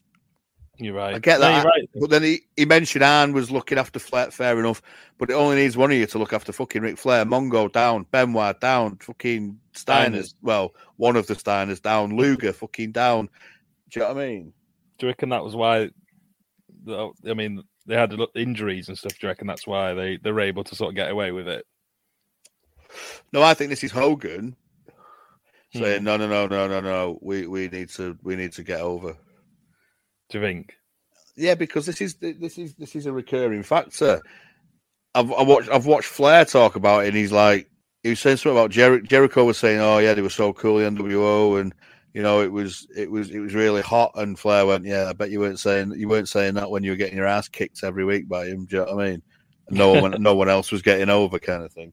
It was a good point, though, isn't it? It is a good point because there needs to be, to make wrestling work. They need to get some comeuppance sometimes, don't they? Yeah, this is why people should get fucked off with Stephanie McMahon, because she never got a comeuppance. Vince always got a comeuppance, whether it was pissing his pants in the ring, fucking, you know what I mean, getting stunned all the time. The car, the beer truck, do you know what I mean? It was he'd always get his comeuppance, and Stephanie McMahon never did, and that's why people got fucking bored of it. That's the best part of a heel and babyface program, isn't it? It's the up and down point of it. Yeah, it's the whole point of it. They're not always going to get the better of them, and it is a little bit where you need to just have a couple of weeks where the NWO, not the NWO, sorry, the WCW guys fight back and they get some. Yeah, exactly. It needs to be a bit more balanced, I think. Whereas at the moment it's extremely one-sided, isn't it? Yeah, actually, I tell a lie. I think Stephanie got a comeuppance once where Vicky Guerrero threw her in a pool of chocolate pudding or something.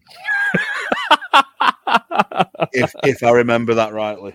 I have no idea when that was, so I'll have to research that. And then Hogan grabs a mic. Flair is down, Sting is You gone. know something? By the power vested in me as Hollywood Hulk Hogan and the Brotherhood of the NWO, I deem this consummation of the Macho Man Randy Savage and Miss Elizabeth null and void because I own you. Get us out of here. I own your body.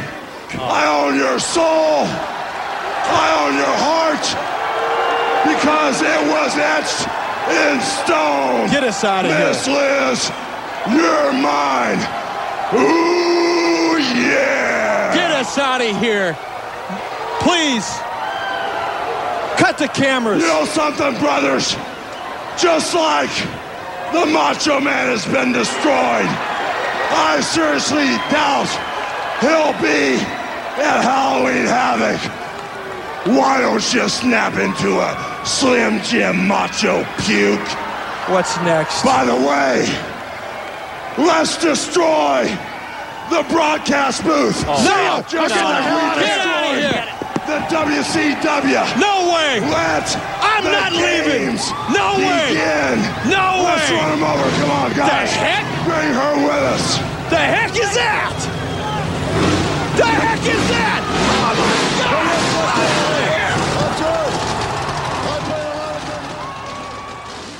He annuls Savage's and Lizzie's sort of union, and he says he owns her body and soul. Creepy as fuck.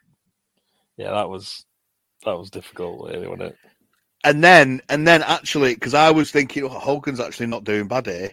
Yeah, he's not doing bad. And then he goes, "Come on, guys, let's destroy the comms booth." And I'm like, no. It was proper. It was proper, like proper cheesy. That it was quite a nice, vicious heel promo to begin with. Yeah, he was doing all right. I was with some creepy undertones, which probably weren't as creepy at the time as they come across now, but still creepy as fuck though. Oh yeah. God, yeah. But I think you could get away with stuff like that a bit more back then.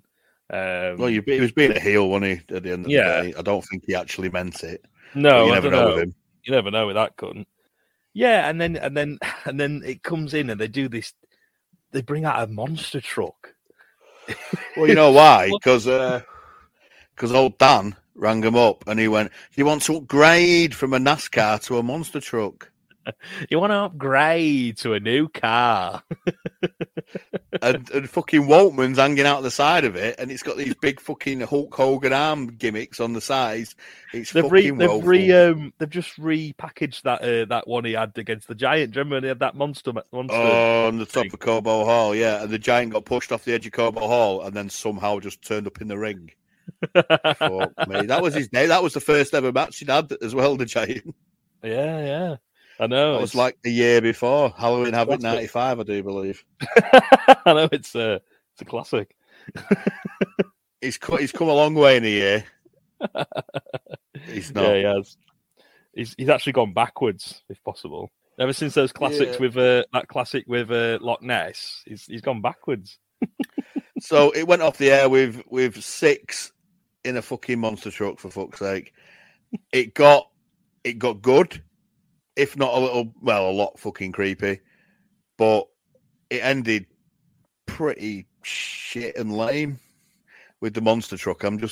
But it was a lot better than last week with the NWO stuff. I think much better show. I thought it was a decent show up until the end with the monster truck.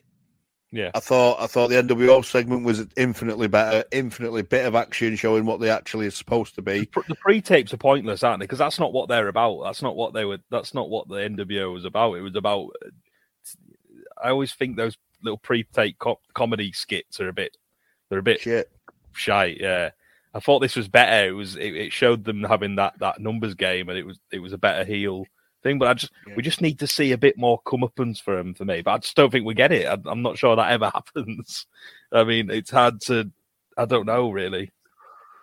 We'll see. We've still got a long way to go, boy. I know, that's it. I think do you know them sort of paid for advertisements? I don't think they work now that WCW has to pay for them. No. Before they were it was quick, it was it was funny, it was sarcastic, it was heelish. Now it's just like, well, we're not paying for him in kayfabe, so we'll just get them filming us pissing about. Yeah, and it just it makes no sense. This was much better. All in all, last 2 weeks were shit, but this really upped its game a little bit more. We were hoping for that because the NWO stuff. Oh god, the NWO stuff had got really fucking weak, and this was a lot better. It was very fucking creepy, and I get that he's trying to be a heel. I get that, but still, not for me. It's not something I enjoy watching. And the monster truck was lame as fuck. I'll be honest with you, but other than that, yeah, and it was a decent promo by Hogan for once. Apart from that, let's go destroy the cams booze. Yeah. That was daft, that bit, but yeah, it wasn't the best episode, but it certainly, wasn't a bad episode. I don't think it was decent. That brings us to the end of another episode of Nitro. So we do what we usually do. We'll give our awards post show. A couple of contenders for the big top 2 awards, I would say. So MVP. My MVP. I'm probably going to have to go. This is a bit of a weird one because I didn't think anyone stood out to the point where I'd say, yeah, he was the linchpin of the show. Other than Heenan. Heenan was banging, yeah. I thought Heenan was superb tonight. Some of his calls were mint. Yeah, and they furthered matches. They made matches better, which was not something he's done a lot the last few weeks. Where he's he's furthered angles in a way because some weeks you can tell he's phoning it in, but this week he was on his game, wasn't he? Yeah, yeah. I think you could put you'd say him and possibly Arn and maybe even Luger. To be fair, Luger had a pretty decent week for him by his standards. Yeah, it was infinitely better than pretty much everything else he's ever done. But I think I have to agree with Bobby Heenan. To be fair, I think he was really good and he made the show better with his commentary. I think so. Yeah. What about your match of the night? Well, I think to be fair, he could only really the best match for me was Rick Steiner and Benoit. Yeah, me too. And Renegade was good. But this was mint. Really enjoyed it. Was really fun, really good, fast-paced with a nice little mini storyline in there. So I think that was definitely the match of the night for me. I think you'd agree, yeah? I definitely agree, yeah. Disco Duggan Hart, it's got to be the giant. Yeah, what a tit. Completely. What an absolute bell piece. What a moron. When I watched it, I paused it. I was genuinely shouting at my laptop, going, "What are you doing, you fuck?" Honestly, he just reminds me of he's just like a dunce, isn't he? Just like the dunce at the corner of the class, just fucking up everything. Fucking moron. Barnet of the night, for me, it's got to go to that absolute feathered locks of Jeff Jarrett. That is woeful. It really is. It is absolutely woeful. He was mine, but I did have a close second. The nondescript Mike Wenner had a proper Billy Ray Cyrus, Uncle Fucker haircut, didn't he? Yeah, he did actually. Jarrett's is shocking, absolutely shocking, because it's not like short on the top like a Brad Armstrong. It's like side parting. It's proper like, and then like Gale plaited it, like Gale plaited. David, Sarah Louise, you're having another baby. You're only 14. Oh dear, it was bloody woeful, but we're gonna have to get used to that hair every week by the looks of it for a little while at least. Yeah, for fuck's sake. I don't want to watch him. Well, I don't mind watching him in the ring, but yeah, he's one of my sort of on my blacklist kind of thing. However, we thought we'll take a positive show that we really enjoyed, and we'll make your experience with look at the adjective even more positive. You know what it is. We know what it is. You're all groaning. Everyone's moaning. It is the game show that literally nobody's talking about. It's 8 out of 10 cunts. It's back again. It's back once again. I told you we'd do it till the wheels fall off. The wheels are the wobbling. You know, RAC need to come out and give him a tyre check, but we'll see. So we're still on the J's and the K's this week. As you know the drill, as we all know the drill, even the men on the fucking moon in Space Station Mir, they know the drill because they're all listening to it. They're not. Kenny Omega said he wouldn't hire 8 out of 10 people from the AEW locker room. We would like to prove him wrong or possibly right. So I'm going to give Mark 10 names. If he wants to hire more than 2 of these people, we have proved Kenny Omega wrong. Your first one is Jay Lethal. I love Jay Lethal, but he's been absolutely done. He's been murdered, hasn't he, on that roster? But for me, that guy is supremely talented, so he's an absolute dead cert. Yes, for me. I agree. I think he needs a good 6 months off telly, rehab him, come back, and push the guy. Complete repackage. Complete. Get rid of Sanjay. Get rid of fucking the average Carly, and he'll be good. Next one, inactive, suspended, Jeff Hardy. Nah, I don't want to see him anymore. I'd have to say no.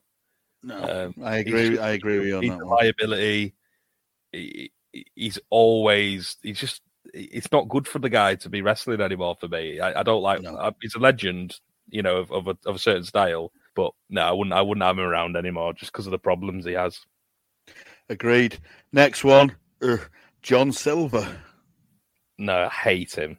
He's shit. He's wank. I'm not a fan of him at all. People seem to like him. He's a funny little character, but he don't work for me. Not at all. He's a funny little character.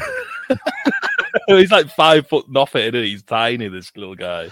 Don't worry, guys. When we do sack him, he'll be in pantomime in December. Don't worry. Next one, John Moxley. See, I'm like we've said a few times, I'm not a mega fan of him, but I do see he has got value. Yeah, he does have value. I'll give you that. And I think he's become a sort of locker room leader in a good way, as opposed to Jericho, I would say. So I would definitely have Moxley on the team. To be fair. Next one, I'm not too familiar with. Josh Woods. I think he's got some affiliation with that smart Mark Sterling. I think him and that Tony Nese got a little team. So no, don't want him. No need. Next one's polarizing figure, Jungle Boy Jack Perry. See, we'll disagree on this because you don't really like him. I think there's something in there with him. I don't. I think there's a good underneath the sort of underdog baby face there, and I think he's over with the younger sort of elements of the crowd. The girls like him. I think he's got value, so I'd definitely have him on the team. No, okay. He's not for you. I know. No, Keith Lee. I like Keith Lee. Yeah, I don't mind him in that tag team with Swerve Strickland as well. So yeah, I'll have him on. I'll have him in there as well. Different as well. Yeah. Oh, EVP inactive, suspended. Kenneth Omega, the creator of this game show. See, this is an interesting one, isn't it? Because this does he count himself in that argument he had that day? No. He's one of them where it's like he's not like the Young Bucks where I don't think he's. I don't get it. I've seen him have really good matches. I've seen him have good matches in AEW. I've seen him have good matches in Japan. So if I take all the sort of the feelings I've ever been out as a person, as a talent, in-ring talent, I'd have to say yes. But I think he's a bit of a not on the same level, but he's a bit of a Hogan. He's a bit of a backstage politics. Oh yeah, massively. And I think because of that element of it, I wouldn't have him because he just seems like he's like he wants to create the clique again. And I don't think I'd have him on the team for that reason alone. I would have to agree with you. I think whatever you think about him in ring, like you said, I've seen him have good matches, but I think he has to work with specific people for me to enjoy his matches because I don't rate him on his own, if you know what I mean. Yeah. He's not one of them guys that, like okay, we go on about Arn Anderson, Benoit all the time, but put them fuckers in with anybody, right? Mm. Kenny Omega is not that guy. No. for me, and I think he's too much of a cancer in the locker room. His best match in AW was against Bryan Danielson, and that sort of leads that point. There you go. Yeah, I think he's a cancer in the locker room. I think he's just nothing. But I don't think any good can come from having him there. No, really, because he's not a mega star. Even though Meltzer put him in the top 5 biggest stars in AEW, he's not a mega star like the other 4 were, like Punk, Danielson, Moxley, Jericho. Household names. He's not a big draw in America, regardless of what other people think. Yeah, let him go and do his New Japan thing. I wouldn't have him in my company personally. No. We've got 2 more. Yep. Kip Sabian. No, he's shit. Really bad. And last one for this week. Last of the K's. Kyle O'Reilly, inactive, neck surgery. I love Kyle O'Reilly, so yeah, he's on the team. He's I don't know. He's one of them where it's like I'm not sure how he's going to fit now. He doesn't have Bobby Fish with him. Probably be a lot happier. No one's. Well, I mean, it's a good point. But he sort of. I really liked his like quite fired up babyface running NXT before he left, where he had that feud with Adam Cole. I thought that was really good. And then NXT just went, nah, get rid of him. So it's interesting whether people sort of see that ability to push him as a single star, because it doesn't look like they do. He's not a guy that you can do a good angle with because he's not a great promo, but I think he'd be a very good hand to have in the company to have good matches with people and get other people over, which is wasting him because he's really good in the ring. But if you had him, say you had him in WWE, you could put him with like a Riddle who's become a bit of a comedy knobhead, but he's legitimate, right? You could put him in with Riddle and they could have like a worked, shooty kind of, MMA kind of vibe thing. So like if you put him with Thatcher, it'd be a good in-ring product. I know Thatcher he's disappeared somewhere, but he was mint. Him and Thatcher could have had an absolute storm, and him and Daniels. Do you know what I mean? You could have a really good technical match with him, but he's not an angle guy. He's not a. He's an in-ring guy. Superstar. Yeah, he's like Danielson used to be before Danielson's personality came out, and he got better on the mic, because Danielson used to be woeful on the mic, but he's mint now. Yeah. So he's definitely someone you'd want on your side, isn't he? I think he's a good talent to have. 100%. So definitely have Kyle O'Reilly. I've spoken highly enough about Kyle O'Reilly enough on this podcast, I think. Yeah. So we're only on the K's and we've done 50 fucking people. I think I've trimmed that down quite a bit as well, though. I think I've got a better roster. This week, Kenny, wrong again. 5 out of 10 cunts, and 4 for John Boy. Yeah. Well, I think the sentiment of what he was saying makes sense, but 2, I think you wouldn't hire 8 out of 10 people. It's just hyperbole, isn't it? Of course it is. He's a hyperbolic. Yeah, 5. Not. It's getting a bit lower, but from the previous weeks, but there's still good talent on that roster. That to be quite frank, a lot of it's just getting pissed on, especially Jay Lethal. Yeah, massively. Fucking hell, yeah. Poor sod. Right, so that's the end of everyone's least favorite game show. So what we want to do now is just take a few minutes, a minute or two, to just say something about a guy that's quite prominent in our show, like Mark said, Mr. Kevin Nash. Do you want to take the lead on this, Keith Ladd? Yeah, I mean it's quite shocking news, really, wasn't it? I mean, I feel really bad for Kevin Nash. He's had a real tough year by all accounts. Lost his best friend for 20 odd years, 30 years, however long they were friends, and then a few months later he's lost his son. I think it's just on Scott Hall's birthday as well. Yeah, I mean it was cruel sort of poetry, wasn't it? It was the way it sort of came about, and I think it's quite. We just wanted to. I know he's not particularly going to listen to this, but it's just nice to we sort of wanted to pass on our well wishes to him and his wife and family and stuff like that. So it's real sad news, but he's put out a podcast today, and it's quite important that he did that, actually, just to for a lot of people. Yeah, a lot of people might be struggling with that grief and stuff like that. I think it's quite strong and powerful of him to do that. So all the power to Kevin Nash, definitely. Yeah, keep it too sweet, buddy. Yeah, definitely. But on that somber note, we come to an end. We do. As always, we really appreciate the interactions we get on Twitter from you guys. We put out a tweet earlier today. We've just hit 250 downloads. We're over that now. It astounds us how two tits like me and him have got people following us and listening to us and liking what we do.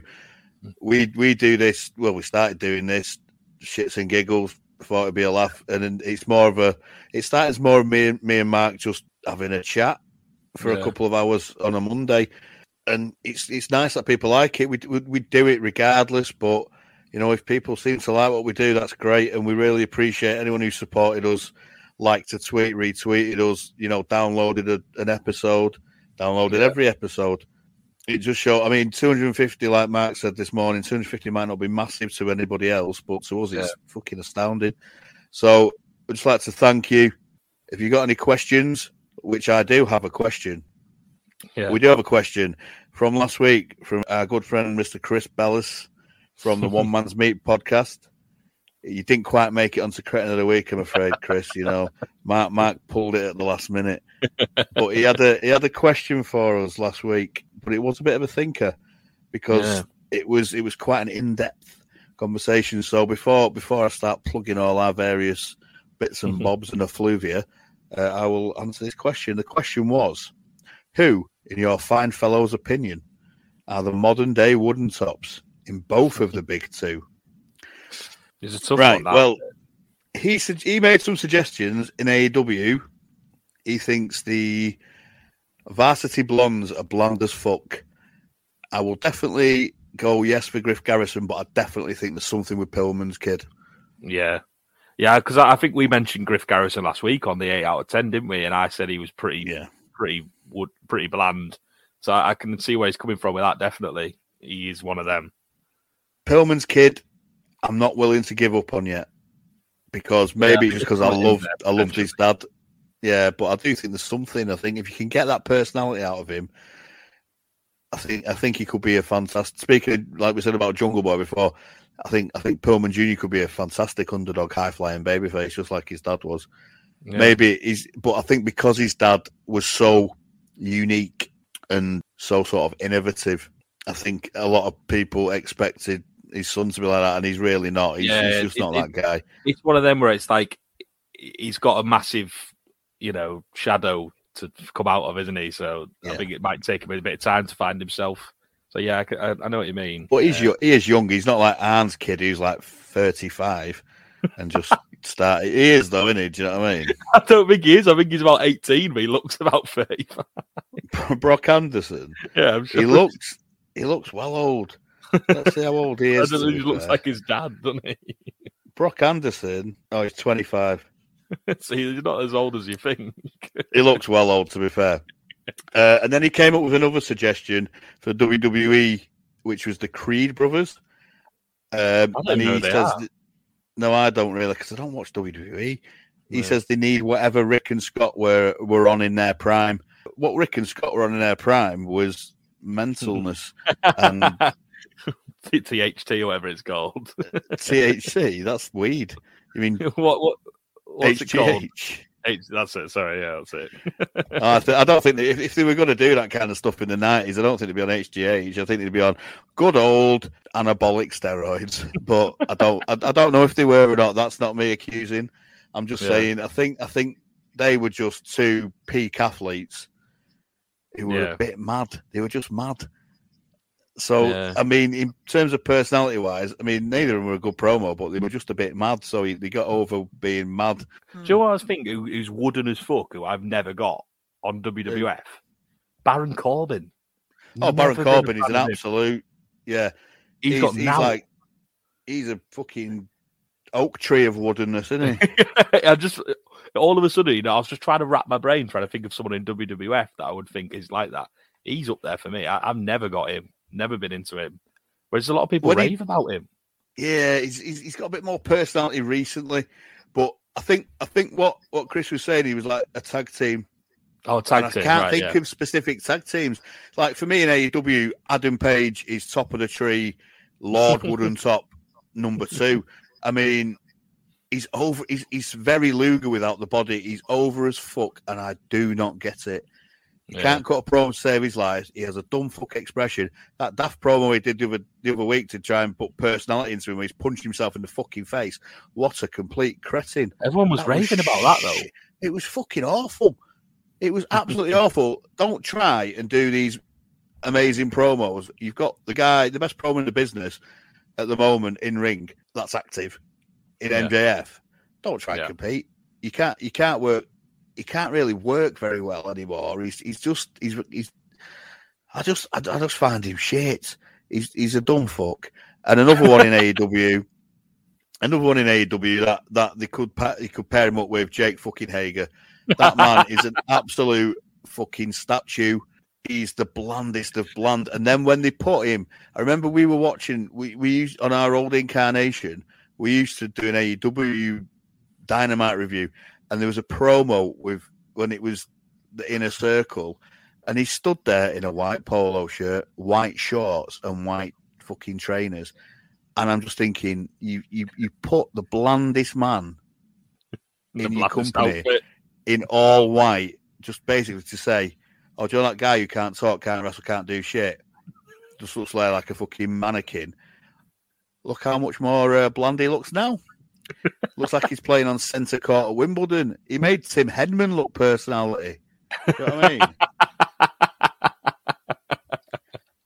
Hager's, and I am going to have to. I know you put him in the 8 out of 10, but fucking Jack Perry, Jungle Boy, bland. You don't right now. You don't like him at all, do you? He's got no personality. He's got the personality of a curtain pole. He really has. He's fucking dreadful, and he's just a move guy. So I get that's not bland, the moves he does, but he can't work, can he? He's fucking bland as tits. You've had to get a fucking In the Jungle fucking dog shit theme tune for him. That's one of the reasons I like him. There's nothing there for me.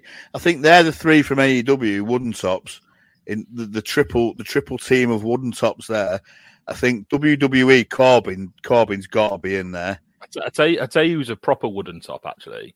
Tony Nese. Great body. Tony Nese is a bit, yeah. Great body, great look. Can't talk for shit. Luger. Yeah, he's better in the ring than Luger, though. He wears the black trunks and everything, though. He's like modelled himself on Luger. I'd say he was a Wooden Top. That's not. He was a wrestler, but he went to commentary. Byron Saxton, absolute Wooden Top.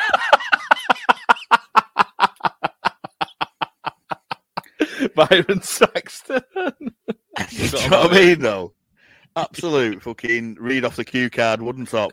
Now, the thing with the WWE, it's more difficult to find Wooden Tops in them because they're all about the personality. You've got a personality and fucking stuff like that. There's got to be more in the WWE that we haven't. Do you know that they've just give up on? I mean, I've heard people say Kyle O'Reilly's bland, but I disagree with that.